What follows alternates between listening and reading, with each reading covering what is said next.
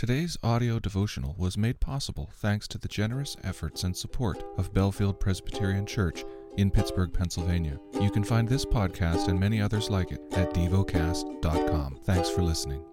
Heidelberg Catechism. Question 126. What does the fifth petition mean?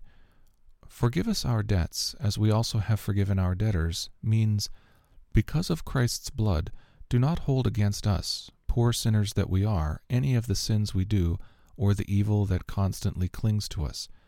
Forgive us just as we are fully determined, as evidence of your grace in us, to forgive our neighbors. The lesson is from the book of Luke. Chapter 4. And Jesus, full of the Holy Spirit, returned from the Jordan, and was led by the Spirit in the wilderness for 40 days, being tempted by the devil. And he ate nothing during those days. And when they were ended, he was hungry. The devil said to him, If you are the Son of God, command this stone to become bread. And Jesus answered him, It is written, Man shall not live by bread alone. And the devil took him up and showed him all the kingdoms of the world in a moment of time, and said to him, To you I will give all this authority and their glory, for it has been delivered to me, and I give it to whom I will. If you, then, will worship me, it will all be yours.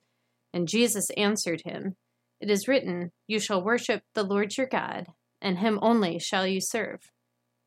And he took him to Jerusalem, and set him on the pinnacle of the temple, and said to him, If you are the Son of God, throw yourself down from here, for it is written, He will command his angels concerning you, to guard you, and on their hands they will bear you up, lest you strike your foot against a stone.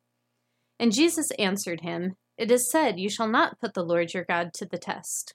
And when the devil had ended every temptation, he departed from him until an opportune time. And Jesus returned in the power of the Spirit to Galilee, and a report about him went out through all the surrounding country, and he taught in their synagogues, being glorified by all. And he came to Nazareth, where he had been brought up. And as was his custom, he went into the synagogue on the Sabbath day, and he stood up to read. And the scroll of the prophet Isaiah was given to him. He unrolled the scroll and found the place where it was written, The Spirit of the Lord is upon me, because he has anointed me to proclaim good news to the poor. He has sent me to proclaim liberty to the captives, and recovering of sight to the blind, to set at liberty those who are oppressed, to proclaim the year of the Lord's favor. And he rolled up the scroll and gave it back to the attendant and sat down. And the eyes of all in the synagogue were fixed on him. And he began to say to them, Today this scripture has been fulfilled in your hearing. And all spoke well of him and marveled at the gracious words that were coming from his mouth. And they said, Is this not Joseph's son? And he said to them, Doubtless you will quote to me this proverb, Physician, heal yourself.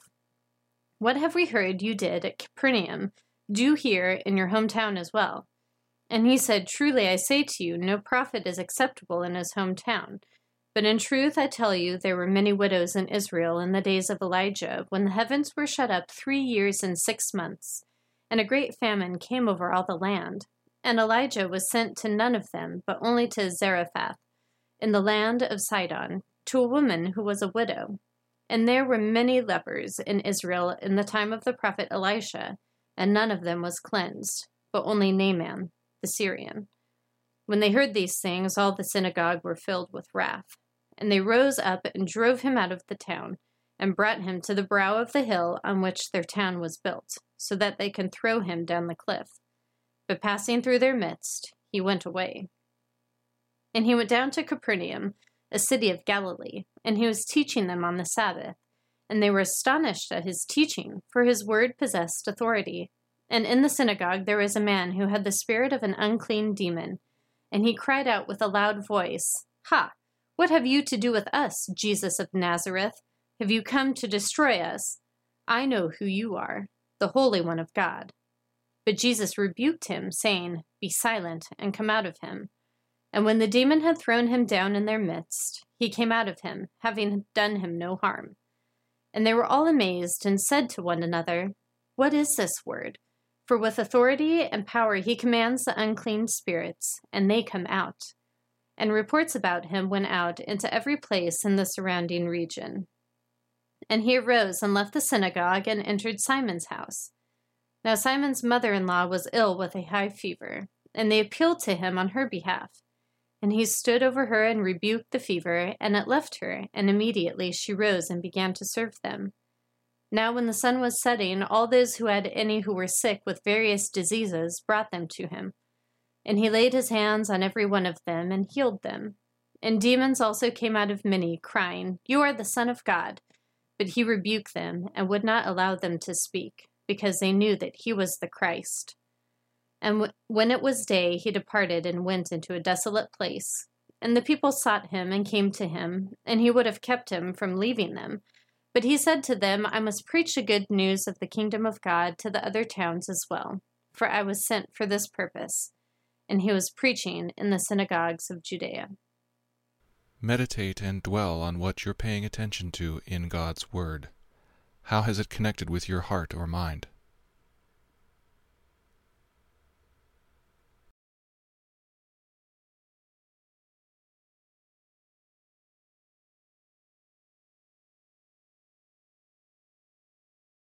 Pray to God freely about what has moved you today. Turn your thoughts to Him and enjoy His presence. We offer the following as prayer topic suggestions. For the Church to work for the common good and benefit of everyone. For missionaries near and far. Thank you for listening to DevoCast.